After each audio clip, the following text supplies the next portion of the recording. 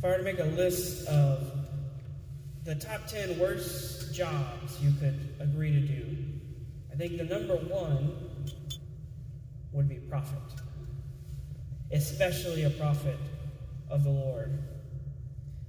Why is that? I mean, if you look at the lives of the prophets, it becomes quite clear why. As far as any job goes, it's not the most popular or the most glamorous.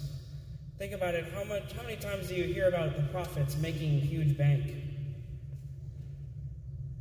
How many times do you hear about the prophets living in these big fancy houses?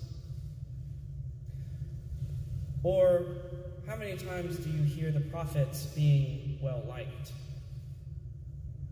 being popular, being always in good graces with the leaders? Think about it. The prophet Elijah. I'm thinking of Elijah. Elijah,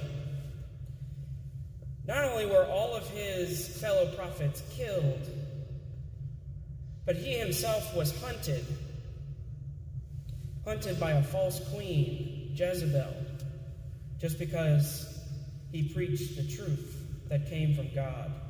Or we can think of some of the strange things that God told the prophets to do, like Hosea. Hosea, who took a prostitute as a wife in order that God can show the people of Israel something about what they've done. How weird is that? Or Ezekiel, who loses the delight of his eyes, as the scripture says, his spouse, because God had something he wanted to show the Israelites. So many strange things, so many things that when we look at the life of a prophet, we would say, why would you choose that? All, I think, leading up to what we hear today from the prophet Jeremiah. Jeremiah, who was preaching to the people of Israel that they needed to trust in God because they sorely did not. They were being plagued by outside invaders, the Babylonians, and they chose to trust in other nations and not in their God, who was telling them to not be afraid and to go and fight.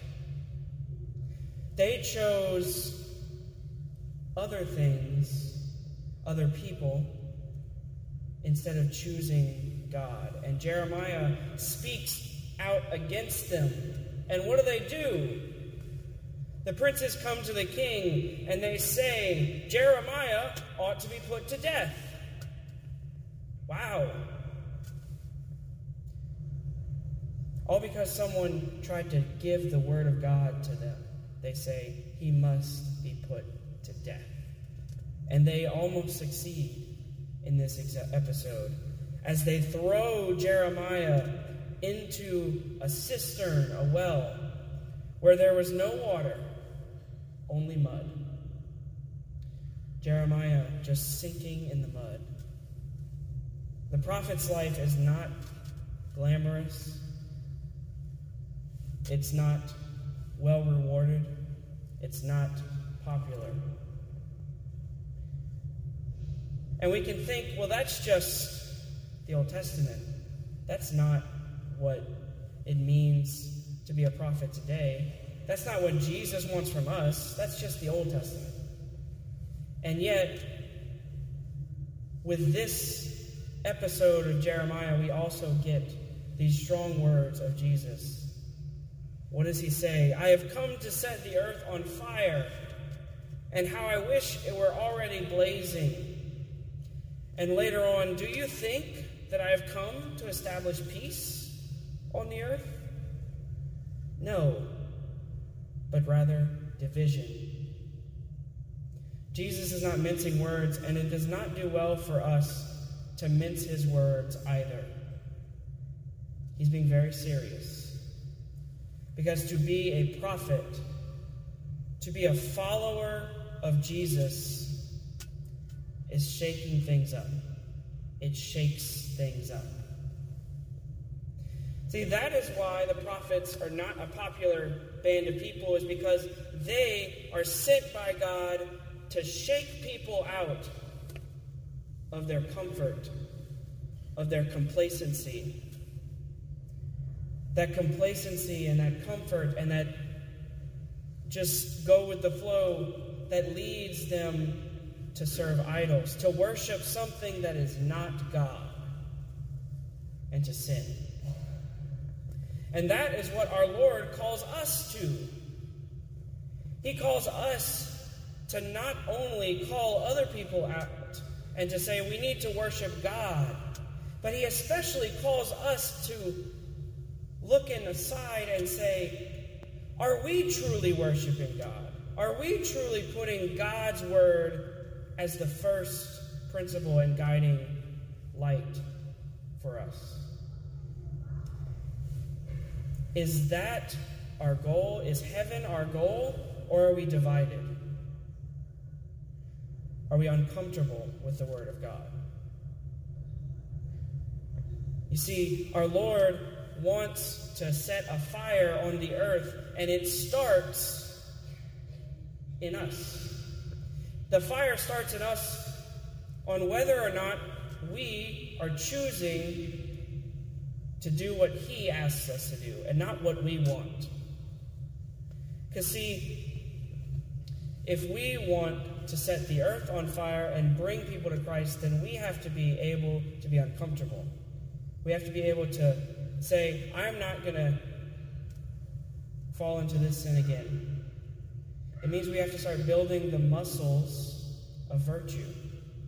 You know, as those of us who have tried to do weightlifting or any kind of extensive exercise at any point in our life, the first workout you leave feeling dead and sore and in pain, and you can be very tempted to give up after just one. And that is what it feels like when we try to actually live and follow the call that Christ gives us. It hurts because we have to give up the things that we want many times. Like, I always like to get in these conversations with my friends here, and it always leads to gossip, but it's something that I want. But our Lord calls us not to tear others down and not to gossip. So it means we have to give up something that we want. Or maybe it's that, I like a good beer every now and then, and so on my way home from work, maybe I'll stop by the bar or the store and buy 1, 2, 7 beers. Maybe that means we have to stop that. Maybe it means that we have to choose what we don't want. See, that is what it means to truly be a prophet, is to do the thing that is uncomfortable. It's to do the thing that we don't want to do, but that God desires for us. Because when we allow the fire that purifies and that cleanses us of sin, when we allow that uncomfortable feeling to happen and to grow, not only do we eventually find greater joy in being in union with Christ, but we are like matches that are able to set fire to the world. See, that our Lord calls us to set fire to the world, which will not be easy and will not be comfortable.